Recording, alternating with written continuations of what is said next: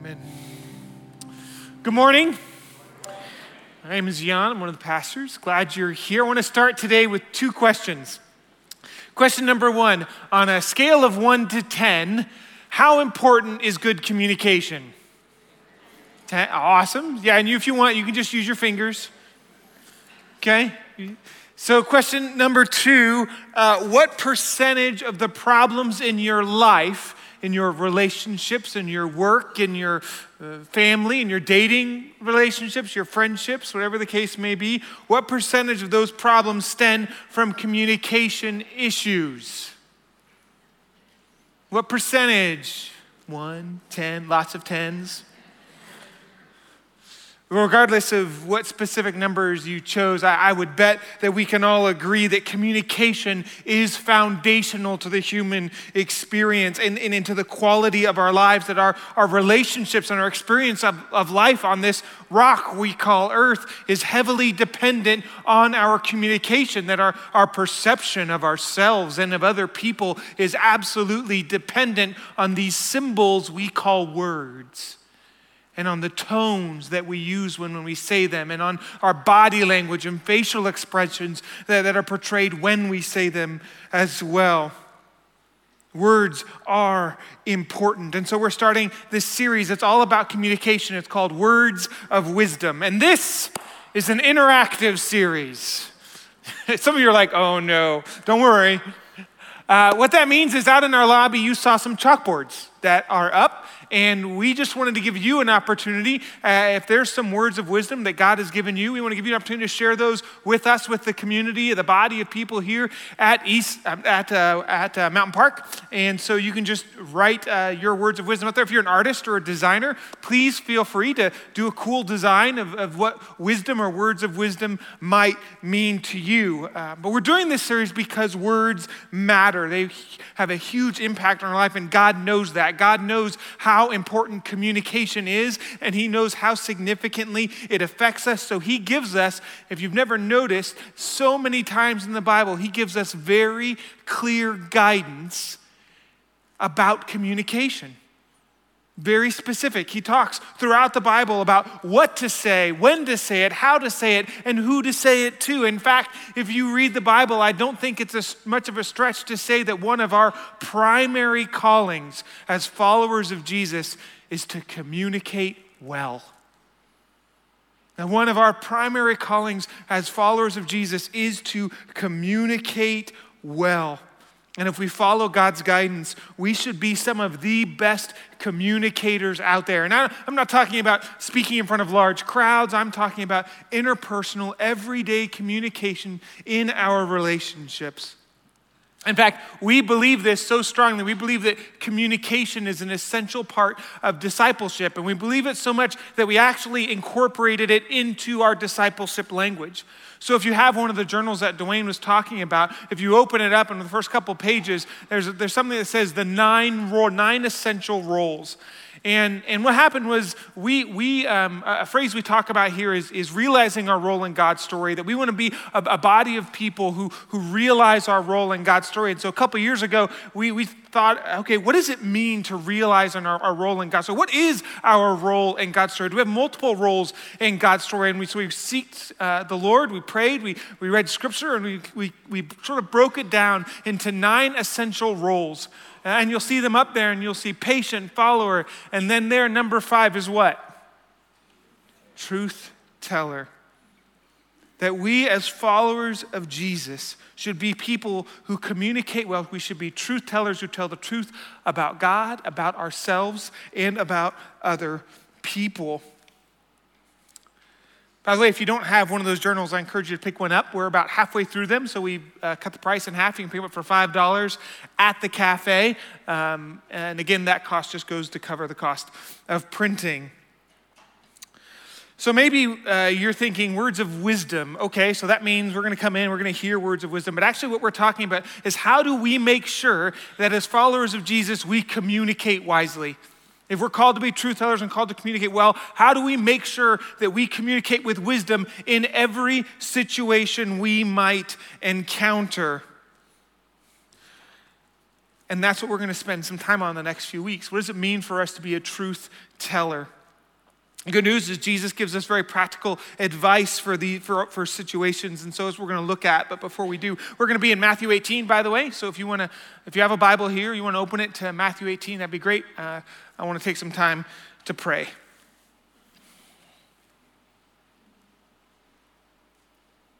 Lord, I thank you for the opportunity today to examine your word, to come to you, and to listen to you. And Lord, we lay ourselves down and open our hearts and minds to you. And Lord, I personally want to come to you and say, Lord, would you have all authority? I am your servant. Would you speak and would you lead, guide? You have a plan and a purpose for each one here, and would you accomplish that purpose? It's in your name we pray. Amen.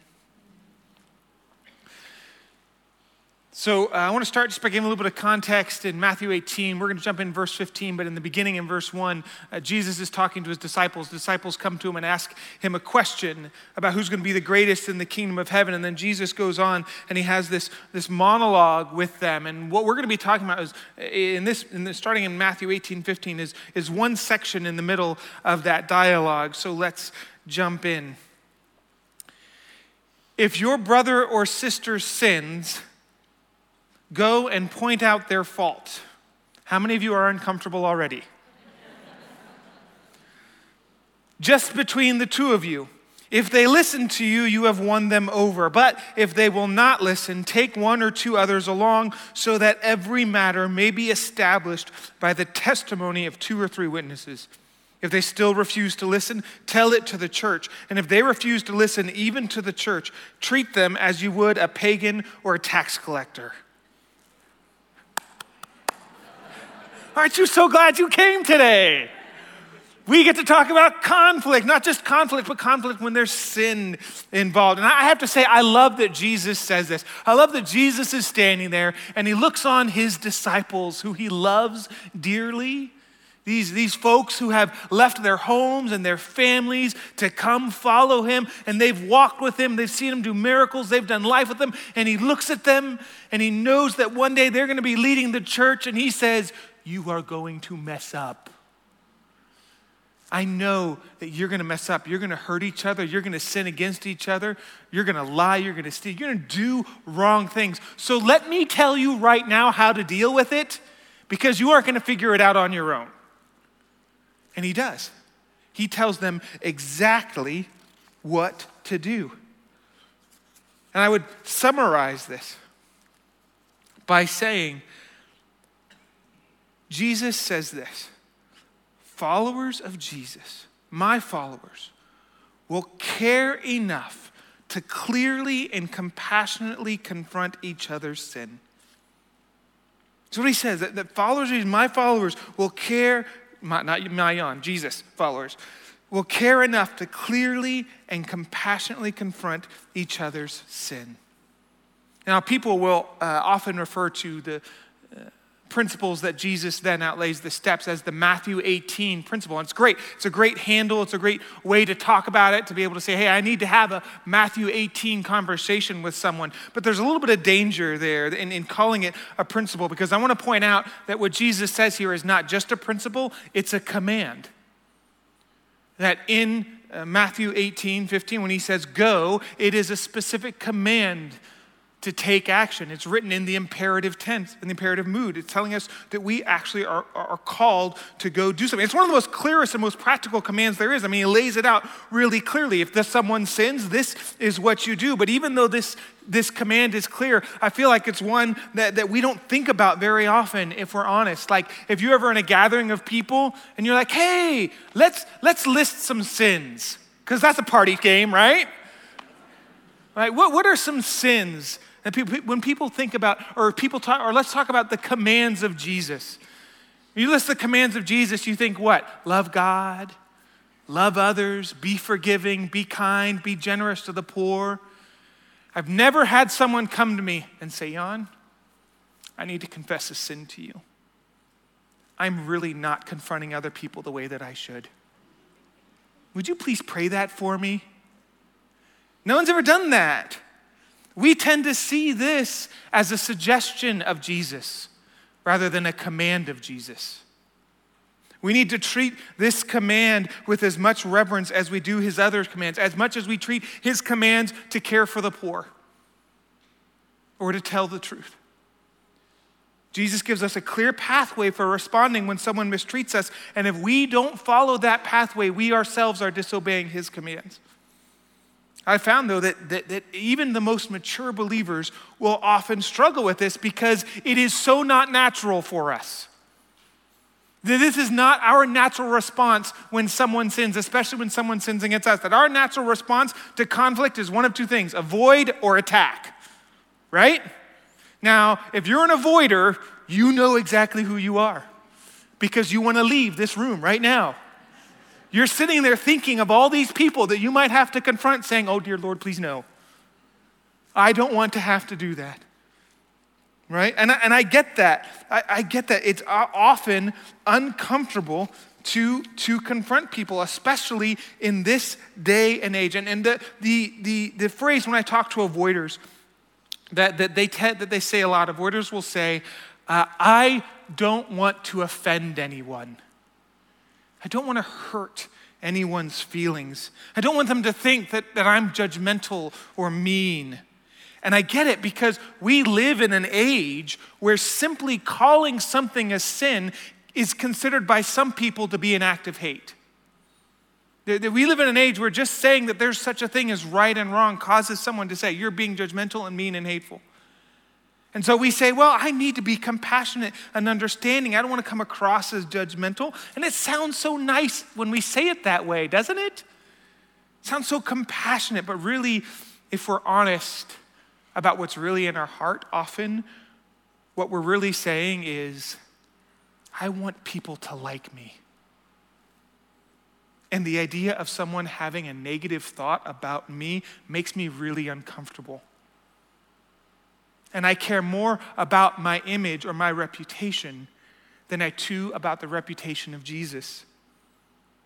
The avoider approaches situations where people sin by saying, sure, what they're doing isn't that great. They shouldn't really do that, but I don't want to risk our relationship. I don't want to risk my reputation. And we put that person's relationship with us ahead of their relationship with Jesus, the one who loves them the most.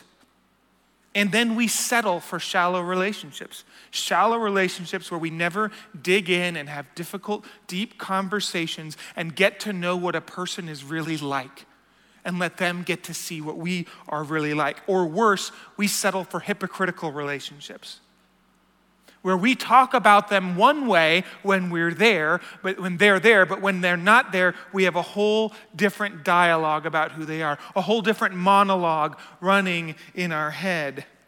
So if you're here and you're a avoider, I want to give you a scripture for you to think about. It's Psalm 62:7, and if you're a avoider, I encourage you to write this down, memorize this, and think about this. My salvation and my honor depend on God. He is my mighty rock, my refuge. As a follower of Jesus, you can depend on God for your honor and your reputation. Now, attackers, those of you who lean attackers, you're totally different. You're not afraid of conflict, you love it. You respond to every Facebook post that you disagree with, right? You read books, and when there's a book that you disagree with, you write in the margin, no, not true, right? You like to get in there and you like to wrangle, and when someone does something wrong, you make sure they know they've done something wrong. You're not really worried about your reputation or your relationship. Your driving motivation is they need to know that they are wrong, and it's my job to make sure they know it. It's my responsibility. Don't you see I have to make sure they know? For an attacker, being a truth teller means being the righteous judge whose calling it is to point out the errors of other people. The attacker approaches situations where someone sins by saying, I'm going to force this conversation because they need to know how bad they are or how bad their sin is. But that sounds really mean, so we don't ever say it that way. Right? Attackers don't actually say it that way. What attackers say is we say, well, hey, I'm willing to sacrifice my relationship with them if it will help them see what is really true Or, you know what, I'm courageous. I don't care what they think about me. My job is just to tell them what's true. And attackers use truth teller as a way to justify our addiction to criticizing other people. And as a result, we leave behind us a slew of broken relationships. Now, just a real quick side note here, attackers tend to be the ones who are most self-deceived. Just being really honest, attackers most often are the ones who don't realize that they're attackers. They tend to hide behind, I'm just telling the truth. And so that's when the people around them need to come to them and say, hey, you may not realize this about yourself. And let me give you a verse to share with them. And attackers, this is a verse for you to memorize and think about. It's 1 Corinthians 13:1. And it's probably familiar to some of you. If I speak in the tongues of men or angels, but do not have love, I am only a resounding gong or a clanging cymbal. If people are running away from you, covering their ears, that's a sign you're doing it wrong. Okay? There's a third option, though. We don't have to be an avoider. We don't have to be an attacker. We can be a genuine truth tellers.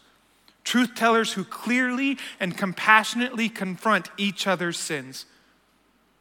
This is Jesus' approach, and in order to understand, I want to look at what is Jesus' motivation, what is his ultimate goal for these confrontations, and what is his approach to sin, because that's what at the center of this whole situation. So we're going to read Matthew 18, 6-9. It tells us, this is actually just a few scriptures before the verses we're in. He says this, if anyone causes one of these little ones, those who believe in me, to stumble, to sin, it would be better for them to have a large millstone hung around their neck and to be drowned in the depths of the sea. I think Jesus is being unclear. I wish he'd be more forthright about how he feels. Woe to the world because of the things that cause people to stumble. Such things must come, but woe to the person through whom they come. If your hand or foot causes you to stumble, cut it off and throw it away. There are knives out in the lobby. It is better for you to enter life maimed and crippled than to have 2 hands or 2 feet and be thrown into eternal fire. And if your eye causes you to stumble, gouge it out and throw it away. It is better for you to enter life with 1 eye than to have 2 eyes and be thrown into the fire of hell. What is going on here? Here's the thing. Jesus is zealous, absolutely zealous about eradicating sin from our lives. Jesus is zealous about eradicating sin from our lives. Why? Because he loves us. See, sin is not just an action. It's not just a breaking of an arbitrary moral code. Sin is rejecting God's loving authority in our lives. Sin is saying, God, I don't need you. I can do this on my own. I don't trust that you love me enough to tell me what's best for me. I don't want to rely on your love. I want to rely on my love for myself. I can handle it. And when we sin, we step outside of God's loving design for our lives. In John 10:10, Jesus says, I have come that they may have life and have it to the full. In another translation, it says abundant life. Every command of Jesus is there to give us abundant life. In another passage, Jesus says, the greatest commandments are to love God and love others, and every commandment hangs on these. That every command Jesus gives is a command designed to help us love. And so when we sin, we step outside of love. We step outside of the abundant life that God has for us, and Jesus cares deeply about that. In the midst of enjoying and celebrating the forgiveness of God, we must never allow that to become tolerance for sin. Jesus is zealous about eradicating sin from our life because he loves us. It's also because he loves others. And he knows that our sins hurt other people. Confronting people in sin isn't just about us. It's also about the others that their sin may impact. Never make the mistake of thinking that Jesus' love for you means he doesn't care about your sin. Jesus forgives your sin and he wants to free you from sin. My wife and I we have some kids, and with every one of our kids, we found that our kids have a magnetic attraction to the street. They reach an age where the street is the most popular place to be, and they want to go there. And so we have a rule. Don't go in the street. Why? Because we love our kids, and we want our kids to have life. And so we are absolutely zealous about that rule. We are absolutely zealous about enforcing that rule, about hammering that rule on our kids, because we love them and we want them to have life. Jesus has the same attitude. Let's read on, though. It doesn't stop there. Matthew goes on, 18:12-14. What do you think? If a man owns 100 sheep and one of them wanders away, will he not leave the 99 on the hills and go to look for that one who wandered off? And if he finds it, truly I tell you, he is happier about that one sheep than about the 99 that did not wander off. In the same way, your Father in heaven is not willing that any of these little ones should perish. Jesus says, I care about each individual. Yes, I want sin to be eliminated from your life, but I care passionately about you. I will run after you. I will chase after you. I will chase you down. Because Jesus' motivation is not condemnation, it's compassion. He knows that when that sheep is lost, it's in danger. And his ultimate goal isn't revenge, but restoration. Jesus' motivation in confronting people and our motivation in confrontation should not be condemnation, but compassion, and not revenge, but restoration. And we need to view Matthew 18:15 and on, this whole process through that lens. So let's look at that process. I'll break it down. Matthew 18:15. If your brother or sister sins. So that word brother or sister is actually the word adelphos. There's a few things going on. One is it's referring to another believer. Okay? It's referring to someone who shares the same beliefs about who Jesus is and what it means to follow him. This is not unbelievers. This is not permission for you to go around finding every unbeliever who has a different belief than you and condemning them and saying, let me point out to you the errors of your ways. Okay? Jesus isn't calling us to expect godly behavior from people who don't believe or follow the same God that we do. It's okay to confront people who are not believers. There may be times when we're called to do that, but that's not Jesus' command here. Jesus' command is to confront believers. Number two, it refers to someone you know. Okay, this term brother is a believer and someone you know, someone you have some kind of relationship with. You don't have to be besties, but this is not that Christian blogger who you disagree with and have never met, and so you want to let them know how wrong they are. Okay?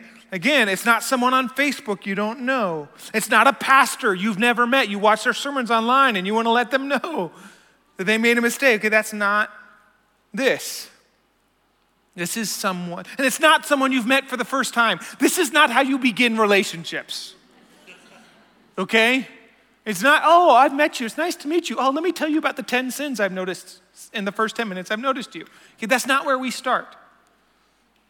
Okay, this is in the context of relationship. I think Jesus uses this word for another reason, not just because he wants us to know it's with believers, and not just because he wants us to know with people we know, but because he wants to remind us that even when someone sins, they're still our brother. Because when we get into conflict, we tend to think of it as a competition. In a competition, there's a winner and a loser. There's my team and your team. And Jesus says, no, it's not a competition. They're always on your team. This is not about defeating them. It's not about defeating an enemy. It's about walking alongside a brother. And this is true even if their sin is directly against you. In some translations of the Bible, it says, if your brother or sister sins against you. That's because in some of the earliest manuscripts we have, some of them have against you, some of them don't. Both apply. Both are applicable. I like the against you because it reminds us that this is personal. And it's when someone sins against us that we're most likely to go rogue, or when someone sins against our kids. That's the other time. That's when we're most likely to go rogue and do our own thing, right? And this reminds us, no, even if they sin against you, you are still their brother. But also, we can use the against you as an excuse. You know someone who's going around cheating on their spouse. Well, that's not a sin against me. It's not a sin against me that they're doing that, so I don't need to confront them. Our calling as truth tellers is to clearly and compassionately confront each other's sins. And turn the page. If your brother or sister sins, so again, when we talk about sin, we're talking about when someone steps outside of God's love by making a decision that is contrary to God's will as revealed in the Bible. Now, sin is when someone steps outside of God's love by making a decision that is contrary to God's will as revealed in the Bible. This is lying, slander, gossip, stealing, malice, harboring ill will towards someone, rudeness, racism, disobeying authorities, unforgiveness, drunkenness, rage. It changes your methods when you realize the ultimate goal, though, is to restore them to Jesus' love. This, by the way, is not when your brother or sister hurts your feelings. It can apply then, and if someone does hurt you, it's okay to go and want to have that conversation. But Jesus isn't commanding every time your feelings hurt, you go and tell that person, you hurt my feelings. And if you don't agree that you hurt my feelings, now I'm going to get some other people and tell them that you hurt my feelings. And if you still don't listen, then I'm going to go to the whole church and tell the whole church that you hurt my feelings. Okay, that's not the command that Jesus is giving here. There are times when our feelings are hurt and it wasn't a sin. Shocker.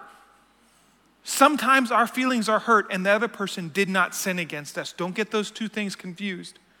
Don't make the mistake of moralizing every decision you disagree with. You didn't get a job that you wanted. It's easy to say, well, that's because they're this, they're that, they're this. Be careful of that. It's not about your feelings. If you're going to confront someone, you should be clear about what the sin is. Go to them. Who does the going? You do. You go. You don't wait. You go to them. We don't like to talk with people. We like to talk about people. It's so much more fun to talk about someone. We like talking. We get a little bit of a rush when we talk about people behind their back. We don't like to admit that, but it's true, isn't it? That when we're sitting with this group of people talking about that person, it makes us feel good, like we've got some allies on our side. They understand us. They understand how we feel. They validate our story. It makes us feel good.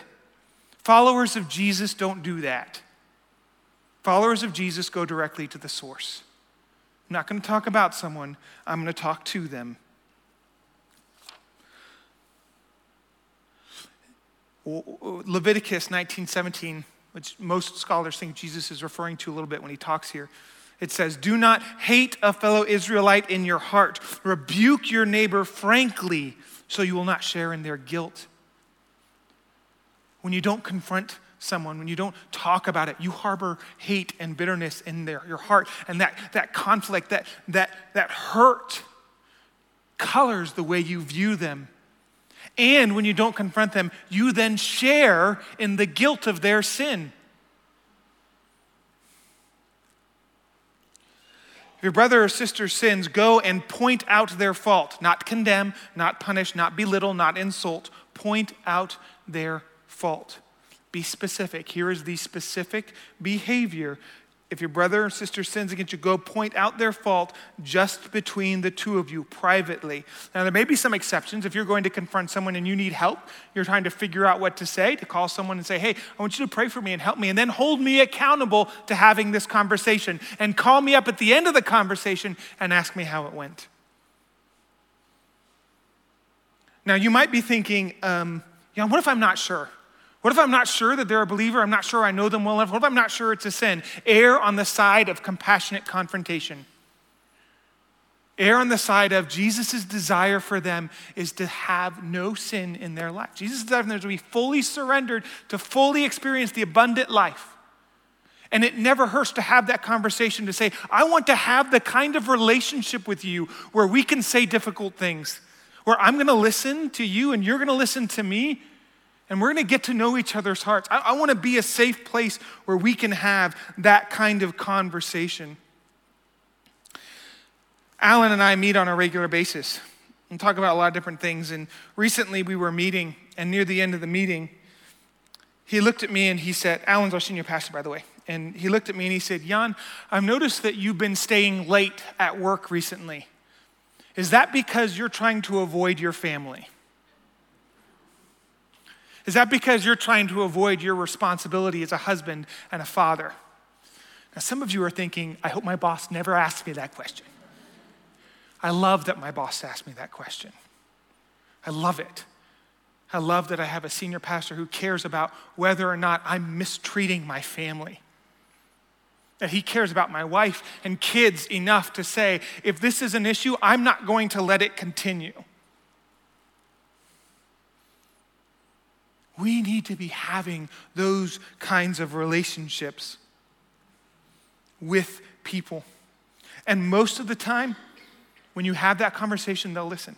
But there will be times when they don't, and Jesus talks about that. If they will not listen, take one or two others along so that every matter may be established by the testimony of 2 or 3 witnesses. Okay? This is someone who says, do not listen, and later it uses the phrase refuse to listen. This is someone who says, la, la, la, la, la. I don't care what you have to say. I'm going to keep doing what I'm doing. So then you take 2 witnesses. They're there for your protection so that they can verify what you're doing and that there's clear communication. If they still refuse to listen, tell it to the church. This is not a gossip fest. This is not in the church grapevine. This is saying we want to bring the body of believers to be involved to help this person turn away and embrace the love Jesus has for them in their lives. If they still refuse to listen, tell the church. And if they refuse to listen, even to the church, treat them as you would a pagan or a tax collector. How did Jesus treat pagans and tax collectors? He loved them. He was insulted because of how well he treated them. In fact, the tax collector is the one who's actually writing this. This is in the book of Matthew. Matthew was a tax collector. He's the one writing this. Okay? Treating them like a pagan or a tax collector doesn't mean abusing them. It means acknowledging they're on a different page. It means changing your expectations. It means saying, okay, I no longer expect them to have godly behavior because they don't follow the same God that I do.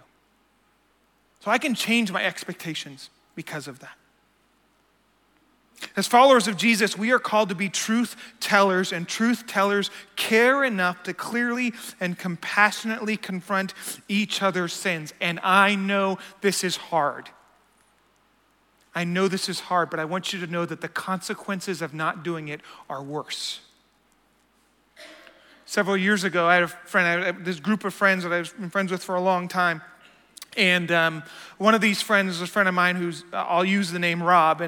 And when I came to Christ, Rob gave his life to Christ as well shortly thereafter, and we became really good friends, and it was a really great relationship. And as we got to know each other, we prayed for each other, and he started dating this young lady named Dana, and they got engaged. Well, about a month or so before I was moving away, another friend of ours, who'd been a mutual friend for several years, Amy, came to me and said, Jan, I need to tell you something. Rob and I have been sleeping together for the past 4 years. Never in a relationship, never anything romantic. We just have consistently, when we've both been dating other people, when we come together, we consistently sleep together. And we can't stop. Amy was not a believer, not a follower of Jesus at all, but she looked at Rob's relationship with Dana and said, I'm ruining that, but I can't stop. So Jan, would you please help me? I had been a believer for 6 months. I had never read this. And I'm going, what in the world do I do? So I prayed. I said, God, what do you want me to do? Not long after, I was in the car with Rob. We were driving about a 2-hour drive. And he turns to me and he says, Jan, I want you to know that you're one of my best friends. And if there's ever anything you need to tell me, I want you to know you can tell me. 30 seconds later, we were pulled over to the side of the freeway, and he was openly crying and taking responsibility for everything that he had done. And a week after that, he was sitting with his fiancée, telling her everything he had did. What would have happened if Amy had never come to me? What would have happened if I had said, my relationship with Rob is too important for me to talk to him about this? what he would say and what he has said to me is that he would still be carrying on an adulterous affair to this day. The consequences of not following Jesus' command in this are much more difficult than actually following them. The band's going to play a song, and I want to give you some time to respond to what God is saying to you. Maybe God is putting someone on your heart you need to talk about. Maybe God is talking to you about some sin in your life. But God is speaking right now, and I want to give you some time to commune with him, to do business with him, to listen to him. So they're going to play. Interact with the Lord as they play. Listen to this song. And then I'm going to come back up. I'll pray for us and do one more thing before we go. Lord, we ask that you would give us your heart, that you would help us to reflect your heart, to have the heart of truth tellers, motivated by compassion and restoration and love. We ask this in your name. Amen.